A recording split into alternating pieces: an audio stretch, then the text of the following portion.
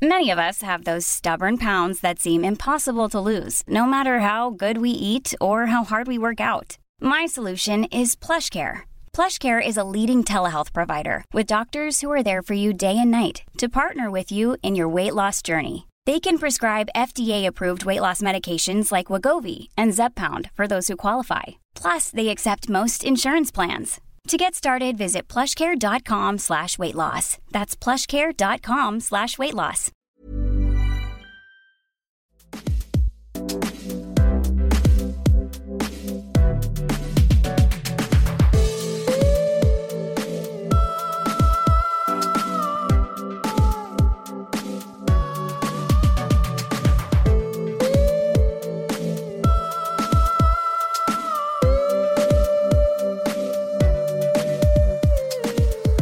Hello, and you're very welcome to a special episode of At the Margin.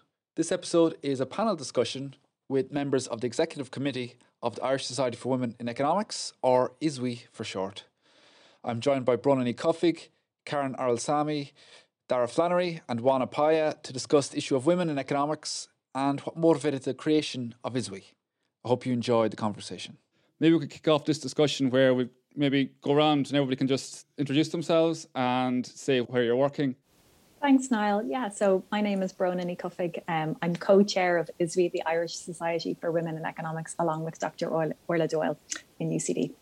So ISWE, the Irish Society for Women in Economics, we came out of the Athena Swan process in UCD. So the Athena Swan process is an accreditation process for academic institutions across Ireland and the UK, where departments within a university are awarded bronze, silver or gold on the basis of gender diversity. And the UCD Economics Department went through the Athena Swan process under Dr. Orla Doyle in the department there. And one of the commitments from that process was to set up ISWE, an Irish Society for Women in Economics. This was back in kind of April or May earlier this year. Orla hosted a cross-Ireland collaborative workshop to start sense-checking the idea and put it out to people. And from that, myself and Orla are now co-chairs, and we've built an executive committee with representation from institutions across the country. We are kind of working around three core pillars for delivery. So we've got public debate and discussion, life cycle and career and education and training. And then we have a governance working group, and we have a communications and kind of outreach working group. And the intention behind each of these pillars is to explore the barriers and to women's participation in economics and the implications of that, and to use that data and evidence to affect, impact and to influence changes in these sectors. At the moment, we are building a mailing list and a registry of female economists across the country. And we're on Twitter and LinkedIn and Instagram, and really keen for anyone who's interested to get in touch. Very good. Karen? Hi, my name is Karen Arel-Samy. I'm a final year PhD student at University College Dublin. Very good. Dara? Dara Flannery. I'm a lecturer in economics at the Kenmare Business School in the University of Limerick. Very good. And Juana? Hi, I'm Juana Paya. I'm an assistant professor in the School of Economics at UCD. Okay, very good. Well, thanks, guys, for coming along here for this discussion. I suppose in terms of what we're discussing, we're looking at maybe diversity in economics and women in economics and the Irish Society for Women in Economics. But maybe just to kick it off, and it's probably a bit obvious, but I suppose it's a nice way to anchor the discussion. What exactly is the issue that we're concerned with here, in terms of, I suppose, broad strokes? Thanks. Well, thanks, Niall. I guess I'll kind of give a bit of context from an ISWE perspective. I think for ISWE, the Irish Society for Women in Economics, what we're aiming for is to support diversity in economics. And that's diversity in voices in terms of who's making decisions and what the design is. So if we think about economics as really being about outcomes and then the design structures for those outcomes, we know that who's designing those structures really matters. So in the tech sector, we think an awful lot about UX, so user design. And we know that having representation in terms of plurality of voices in design really matters for policy impacts and policy outcomes. And in Ireland, we know that we only have 22.5% of our TDs are women. So the people making decisions is really underrepresented. And then when we think about who the structures, the design structures within that, in the civil service, with 18 government departments, only 4 of them are led by women. And 8 government departments actually have less than 50% women in senior leadership roles. And there's 2 government departments that have no women in senior leadership roles. So when you track that through to who's making decisions and who's designing the economic structures, which set the context for Ireland's strategic delivery, both now and going forward, it really matters to make sure that you've got people who are thinking outside of their own boxes, their own life experience, and their own world experience to set where we want Ireland to go. And we know that from a production process, if you think of economics in a production line, we know that it starts really early on. So I think the ratio of girls to boys studying economics at Leaving Cert level, and Dara will know an awful lot more about this, it's like 37% women and 63% men. So it starts really early on. And how that tracks through then, that tracks all the way up to the top, whether it's the top or sideways in terms of design and outcomes for Ireland as a whole. We know that matters. And ISBE really is about trying to support diversity and voice and just allowing for representation and a broader conversation more generally. There's voices that are being heard, and then there's perspectives that are being brought in. So we know that having different voices at a table matters for policy design and policy decisions, and that impacts on every level. Whether we look at the case of the makeup of NPHET at the moment, so that's particularly male. We know that the impact of that then had massive impacts in terms of factoring in the decisions in the early days of the pandemic, the decisions on restrictions into, say, on childcare and childcare impacts, and that then comes down to it's who's thinking about what when you're at the table, and that impacts on every level. So whether it's a taxation decision, whether it's the direct effects of policy on, say, on the tax, or it's the indirect effects. So we know that women were more impacted, were much more impacted from working from home over the course of the pandemic. So there was a McKinsey study, I think, which outlined that women were 1.8 times more likely to have negative job impacts from increasing household responsibilities over the course of the pandemic. And that's the indirect impact, say, of policy decisions that are being made. So you've got that interaction between what decisions are being made, who's making those decisions, and then thinking about how did that actually track through for people on the ground. So the challenging thing for us, I think, is that we know it impacts on every part of the policy production line. And I guess that's where Wana, Dara and Karen will have the detail on the different sectors. But ISBE really is about trying to provide that strategic overview on how do we start reflecting on this objectively, on are we making the best possible decisions that we can, and are we really thinking about how those decisions we make impact on the diversity and the plurality of what Ireland is today in 2021. Okay, well, thanks. That's a great overview of, I suppose, the general problem. So when it comes to maybe digging a bit deeper then in terms of what's driving these issues, you mentioned that we have situations such as, different decisions across the life cycle and how maybe it perhaps affects women in a different way than it affects men. Perhaps this is something that Wana, you've done work on, or you're more familiar with? So I think many of the issues that Brona mentioned can be traced back to a few common drivers. So first, we know that an important constraint that may contribute to the lack of women in so-called traditionally male-dominated fields is the scarce number of female role models. So young women don't see successful women in these male-dominated fields, and then they may select out of these professions.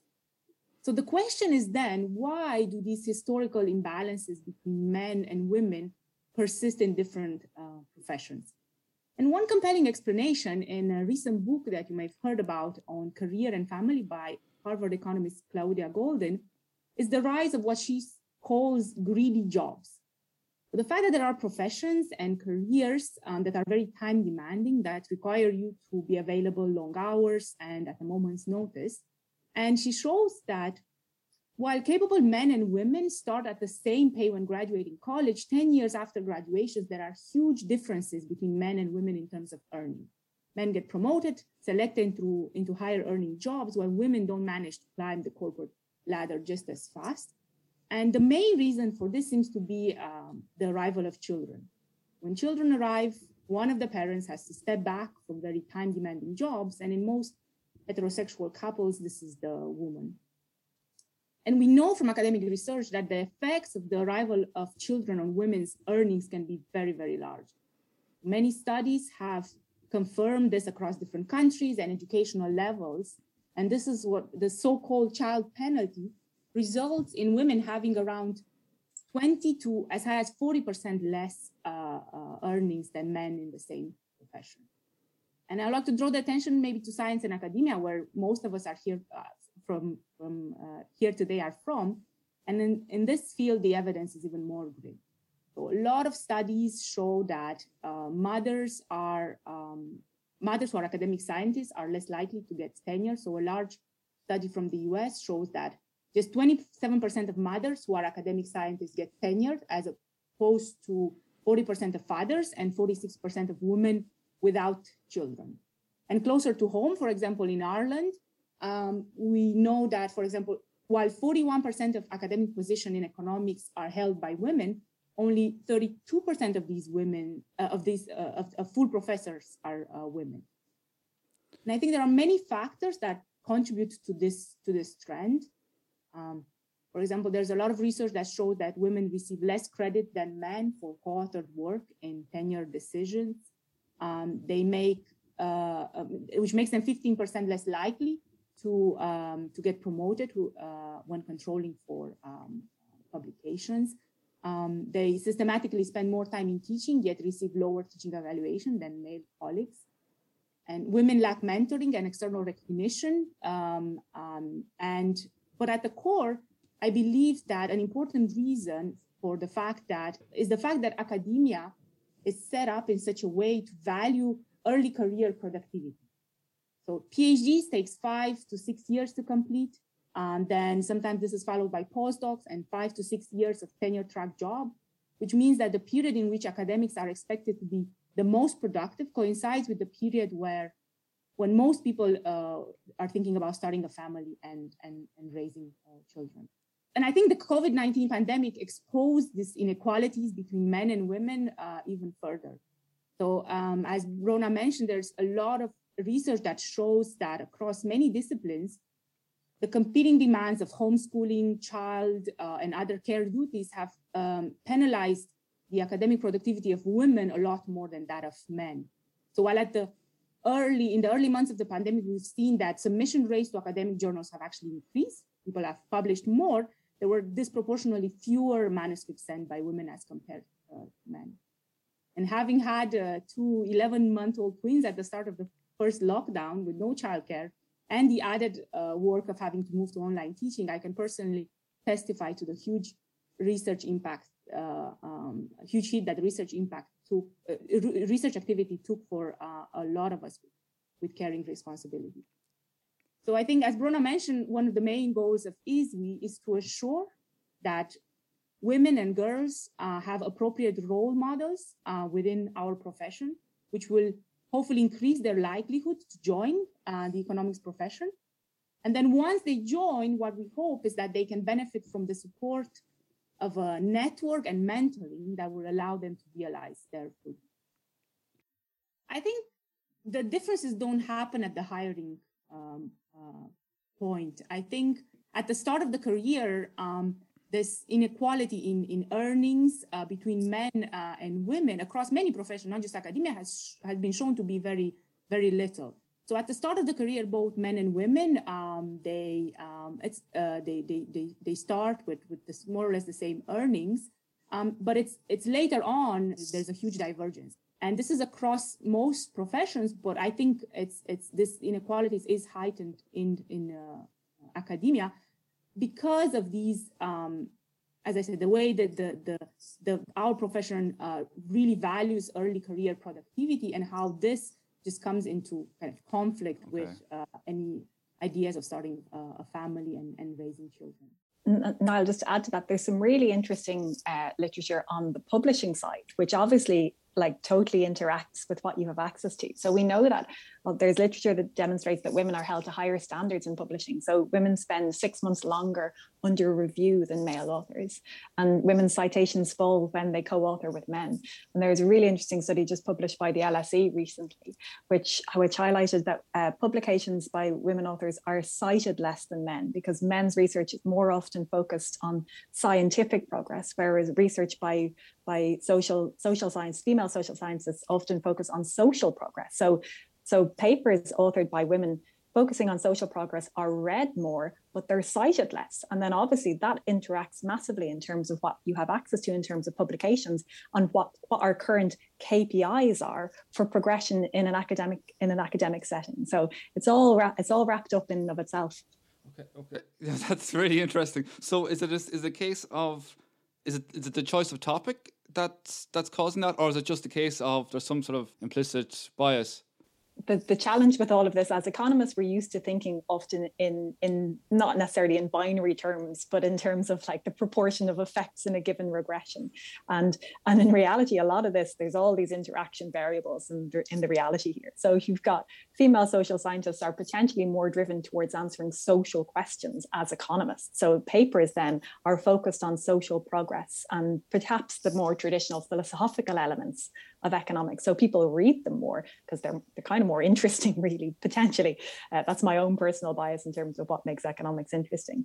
Whereas male authors are often potentially more focused on the mathematical constructs and the scientific progress of economics as a science, which means that we all know here when you're writing a paper, the first thing you do, you have to build your mathematical model. So you do cite the mathematical models, and you're interested potentially in the social question that tracks into, but you're probably not citing social progress authors in quite the same way because you're building your own social argument. But you've rested that on the foundation of the scientific progress, which probably means that you cite more male authors inherently within that. So is that inherent bias, or is that the nature of how we've designed what economics papers look like in of themselves, or is it the nature of like what we're tracking as good economics looks like? So, okay, well maybe we'll move on to the next topic then. So, one issue that seems interesting as well is like the whole topic of underrepresentation in terms of public discussion and debate. Perhaps I think Karen, you have some information for us on that. Yeah, thanks, Niall. And Brona already talked a little bit about this earlier and gave a fantastic overview, I think. So women are underrepresented in public debate and discussions. So European data, for example, show that women are underrepresented in political decision-making at local, national, and European levels. And so far, Sweden is actually the only country to score over 90 on something called a political power indicator, which is based on the share of women ministers, members of parliament, and women in regional assemblies. So how does Ireland compare to this, right? So Ireland is actually slightly below the EU average at about 40 on this indicator. So in that sense, we are kind of behind. And definitely the lack of women's voices in key decision-making roles means that their viewpoints are excluded from policies, which has an impact on the effectiveness in policies and potentially the distributional effects that these policies may have in the population. So Brona did talk about the NFET, right? The composition of NFET. So there's actually this study that analyzed COVID-19 task forces from over 80 countries. And they find that 85% of these expert groups consisted mainly of men. And this is actually really depressing because we know from the evidence that women were actually hit harder socially and economically. And to not have enough representation of women on these groups could have had implication for the types of policies that these countries could have implemented to address these gaps that women experienced. So basically, the underrepresentation of women in key decision-making roles is not just a matter of fairness, but it's also the fact that it can have huge implications on policy effectiveness. So we're basically having a trade-off between not including women and actually potentially making policies worse off. Okay. And in terms of what's driving this effect, is it similar to what we discussed already in terms of decisions across the life course? Yeah, definitely. One part of it is that, and I was also reading research about the fact that women actually face stronger backlash in social media So they are criticized more often, and the criticisms can actually take a very almost, I would say, dangerous nature, right? Because recently I've read, for example, that politicians in the US, so Alexandria Ocasio-Cortez, who is very vocal, and Ilhan Omar, they've actually received death threats from Republican leaders. And, you're thinking going, oh my goodness, like if I'm thinking about trying to run for these type of positions, I'm going to be pretty scared. Yeah. That's one aspect. And they may also have less time. So if women are spending more of their time in domestic tasks like child rearing, taking care of children and so on, they may just not have the resources to time and also to networks to seek a career in politics. I think it's really interesting that we're thinking about it from a decisions across the life course perspective, because as Karen has just outlined, there's a whole range of factors in any given individual's decision. So it might be a decision for self-preservation. So from a political perspective, we know that in Ireland, that there's really big barriers to women entering politics. So it's not just cash, it's the selection committees in and of themselves, it's confidence, it's feeling secure in social media. So there are 22.5% female TDs in the Dáil. That's on the basis of there currently being a 30% selection quota for female politicians, which will rise to 40% in the 2023 local elections. But that doesn't necessarily mean that the women being put forward are supported or enabled to get there. And then when we layer on, I think, these elements around the design structure, say in the civil service. So if we go back, I think when Karen was talking about NPHET and the lack of female representation within the Irish structures, when we know that the Department of Health in and of itself, of the eight senior leader roles within the Department of Health in Ireland, only 2 of them are women. So when we think about it, well, that's not necessarily a choice as to whether or not you get promoted or you're going for it, but it might be about what options are available to you. So I think we need to just be mindful of what is an individual's choice and what the choices are that are available, and whether or not those choices, what those choices reflect in and of themselves from a social perspective and the structures that we've set up for access. Maybe move on to the last topic then, and so Dara, you have some information on education and training and how that affects maybe the lack of diversity.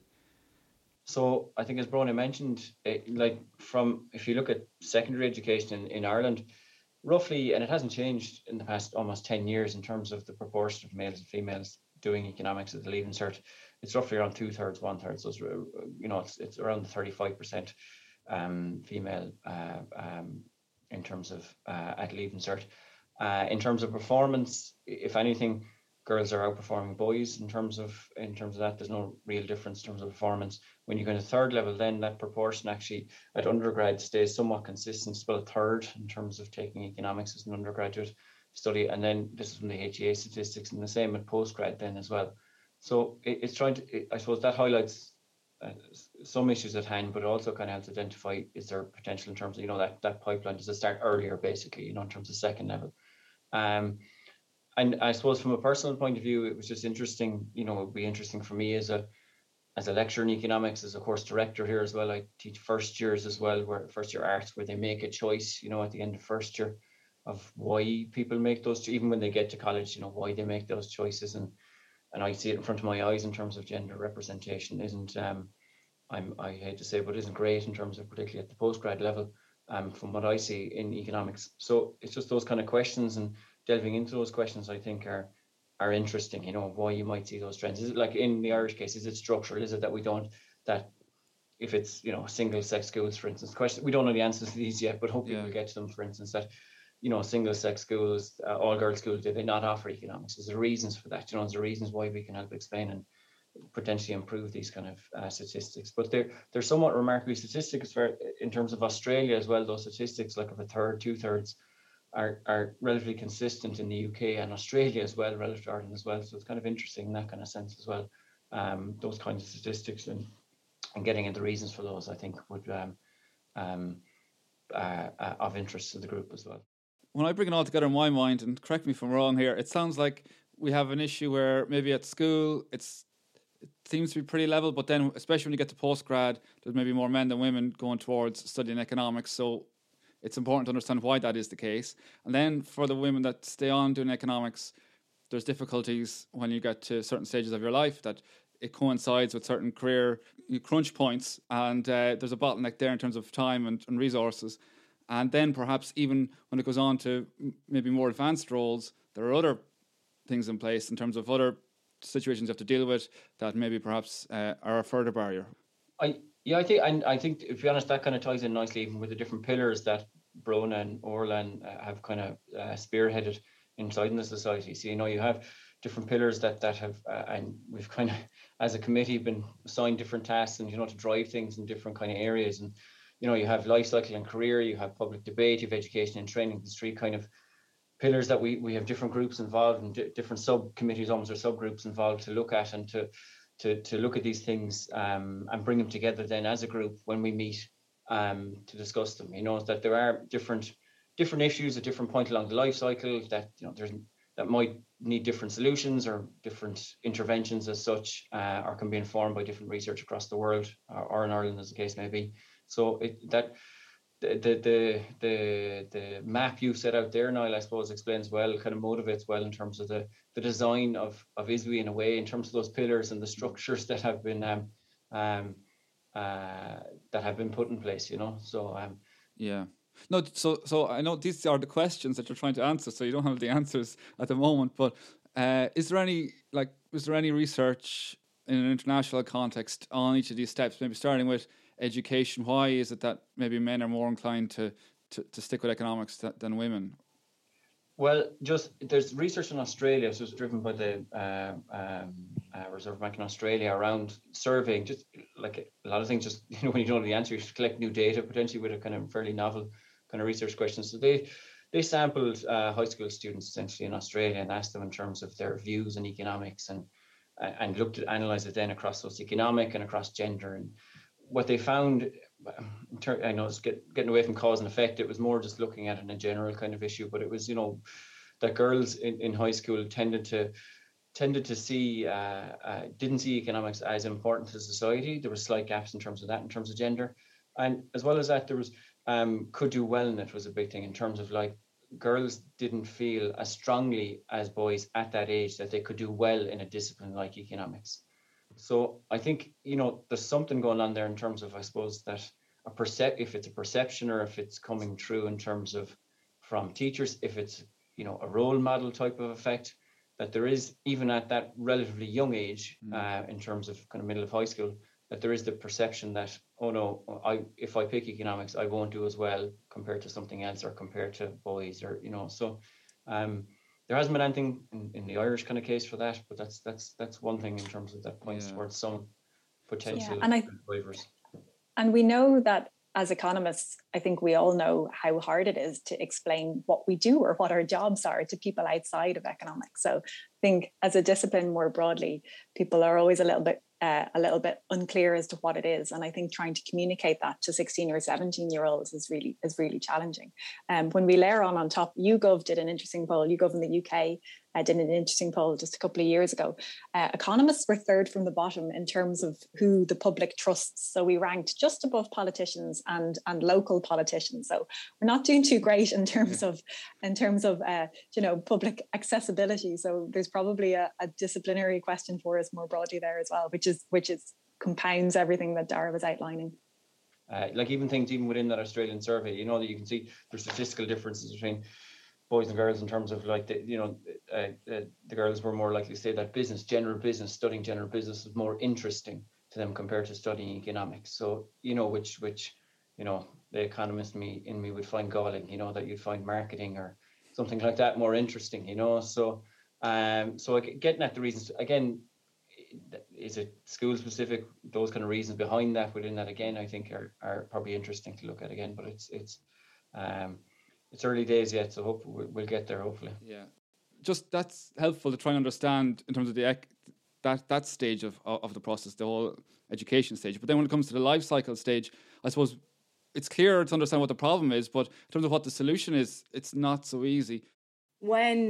When it comes to this decision being taken inside the family, what we see, the evidence so far is that more often than not in heterosexual couples, it's the woman that decides to kind of take a step back from this greedy job, kind of time-consuming jobs that I was mentioning earlier. So leaving this at the decision of the household, we have seen does not improve women's career progression. So I think that there have been countries that have tried different models that seem to work better, in which, for example, there are countries in which the parental leave is split between men and the woman. So both men and women can take, so there's 12 months of parental leave, and that can be shared among the mother and the father. But then the more the father takes, the parental leave gets extended. So you benefit for more months if the father takes a disproportionately larger share of this. So I think this can go a long way in just bridging this gap in terms of career development between men and women. But in terms of the goals of our association of ISWE, when we think of the life cycle and career pillar, what we mainly look at the moment is to try to support and promote the career development of female economists. And as I was mentioning earlier, there's a lot of evidence that shows that the fact that women get less access to mentoring and social networks that support research activities can be an important barrier to female economists' careers progression. So our first goal with ISWE and under the life cycle and career pillar, for example, is to build a public registry of women economists in Ireland. And with this, we want to establish a mentoring program where early career economists can benefit from advice from more senior ones. And I think we believe that the creation of such a space where women and men can share experience and we can provide a network of support for those that are identified as female economists can go a long way to making our profession more inclusive and help decrease this gap in career developments of women economists. We also hope to establish strong social networks and create opportunities for female economists based in Ireland to meet and establish collaborations. So, for example, we're working on setting up several networking events in the coming months where we could have career talks given by successful female economists. So all with the goal of creating a support network that can help women who chose the career of economists to realize their full potential. Yeah, just building on what Juana and what Dara were saying about our three different pillars under ISWE. So we've got our life cycle and career, public debate and discussion, and education and training. And within each of these, you know, as economists, we're all really keen to understand what the issues are, but we're very focused on the point of ISWE is to try and have impact and influence and support a collective response to change. And with that, we have our superpower of collectivity, so bringing people together, as Juana was outlining, but we're all about data and evidence. So once you build your collection, you're bring people together on the foundations of data, then that's what we're hoping for, to try and really spark the conversations and have the impact. So we've had a couple of different events so far where we'll give a platform, try and give platform to women economists in Ireland at the same time as bringing people together. And yeah, we're planning on a few more over the next few months. And just, yeah, keep going. Yeah. And just to come to the final topic of when it comes to public discussion and debate, and that seems like a much more difficult one to try and deal with. It is, it is quite a challenging one. So for now, our focus is first of all to provide platforms for female economists in Ireland to share their research with decision makers and the wider audience. And how we're doing this, as Brona mentioned just now, is we do have events coming up, and we have already done one on a budget analysis. And we do have events coming up where we are portraying the work of female economists and underrepresented researchers in Ireland to give them this space for them to share their work. And of course, we are also working on increasing the awareness and also to get more support on this issue of gender bias in economics. And one of the ways we are doing this is, of course, having these series of podcasts with Niall, who is very, we're delighted to be collaborating with Niall on this. to first of all shed light on this issue of gender bias in economics, and then to talk about policy issues in various domains specific to Ireland. Okay, well, that sounds good. Just one general question that comes to mind. When I think about, I suppose, the objectives of ISWE, and it's a bit like, it reminds me of when you're dealing with auctions, because you're trying to find the solution is very hard to find, and by definition it's sort of, I wonder, so what would be the benchmark of success? Is it a case of just understanding a bit better of what's going on, or will you be looking at maybe trying to see, monitoring the change in diversity? It's because if we're dealing with preferences, it can be very difficult to measure. Yeah, that's a fantastic question, Niall, and it's one that we're trying to hone in on ourselves, because like our problem is we are all economists, so we like to think about input, output, outcomes, and what are you actually achieving here. And the challenge in any sort of kind of advocacy or influencing space is that it's much harder to measure, and it's much more fluid and organic, and a whole rainbow of colors as to how you actually get there. And like as Karen was saying, if we think about it in the context of public debate and discussion, what we're trying to do is to uplift the conversation and start shining a light on some of the issues, the biases, and the implications of the fact that those biases exist. So like as Dara was outlining, we're undertaking these research projects and trying to understand, say, that how many schools across Ireland provide economics as a leaving cert subject, and what's the proportion of girls and boys taking that, and how does that track through. Once we get those bits of data, we'll put that sort of data out on our social media channels to spark the conversation and to spark the reflection. And in terms of what we can achieve ourselves, we can outline what do we have direct impact on, and then what can we try and hope to change in terms of a conversation. So we can't influence directly how many women are elected to the Dáil, or how many women are Secretary Generals of government departments, but we can make sure, and we can try and be part of the conversation to draw attention to the fact that this representation matters, and that there's a pipeline along the way to get there. So we're trying to dig into what our superpowers are here as economists. It's data and evidence to spark a conversation that's about social change. And that's what we can feel good, I think, in the very fact that we've come together collectively, that as a bunch of economists who are very focused on getting it right, have managed to move ourselves into a space where we're thinking about, okay, influence and conversation and connectivity, rather than trying to make sure that we get to an answer or a solution along the way. That sounds good. It sounds like just how you would evaluate an auction is if you have all the structures in place, then the outcome should work itself out, and that sounds like what you're working towards. Fingers crossed. I wonder, is there any difference in terms of, for people working in industry, is that something that anybody's encountered, or? Yeah, well, my experience working in economic consultancy, so I'm not there anymore, but was very focused and very supportive from a women in economics networks across the UK and Australia. And I think what you've got there is you have businesses that are thinking about how do we make ourselves a good place to work. And I think it's hard to hire technical economists in industry because you need people who are good with numbers and good with people.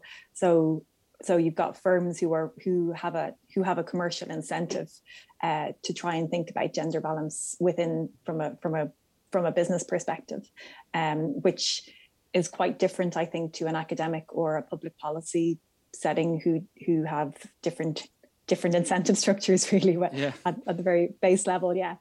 Well, I did my undergraduate studies in Romania. And this is a country where the large majority of my econ and business lecturers were actually women.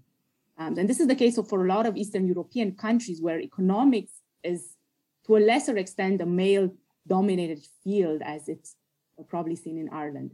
So I personally benefited from a lot of great role models earlier on in my academic career. And actually, the main reason why I ended up pursuing a PhD in economics was due to an amazing female lecturer that I had. And so I realized later on how much this has had an impact on my career choices. And what I hope to achieve, and what we hope to achieve with ISWE, is that we would maybe be able to have the same impact on future generations of female economists, of female students. So, for example, one great highlight of my career so far was having several MSc students come to me and tell me that they were inspired to do a PhD in macro because of my class. So I hope that, ISBE can make such an impact at a larger scale. So that's why I'm very excited to be part of this project. Thank you very much to my guests, and thank you all for listening.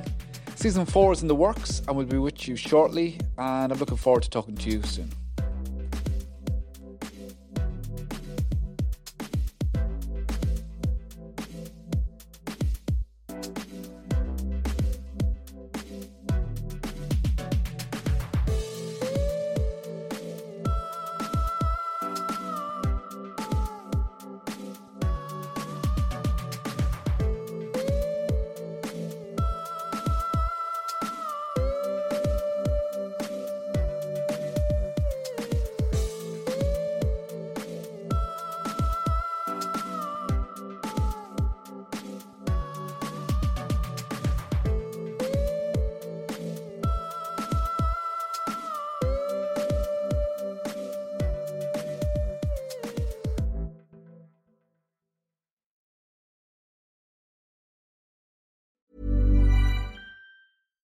When you make decisions for your company, you look for the no-brainers. And if you have a lot of mailing to do, Stamps.com is the ultimate no-brainer. It streamlines your processes to make your business more efficient, which makes you less busy. Mail checks, invoices, legal documents, and everything you need to keep your business running with Stamps.com. Seamlessly connect with every major marketplace and shopping cart. Schedule package pickups and see your cheapest and fastest shipping options from different carriers, with rates up to 89% off USPS and UPS rates. And with the Stamps.com mobile app, you can take care of mailing and shipping wherever you are. Make the same no-brainer decision as over 1 million other businesses with Stamps.com. Sign up with code PROGRAM for a 4-week trial, plus free postage and a free digital scale. No long-term commitments or contracts. That's Stamps.com. Code PROGRAM.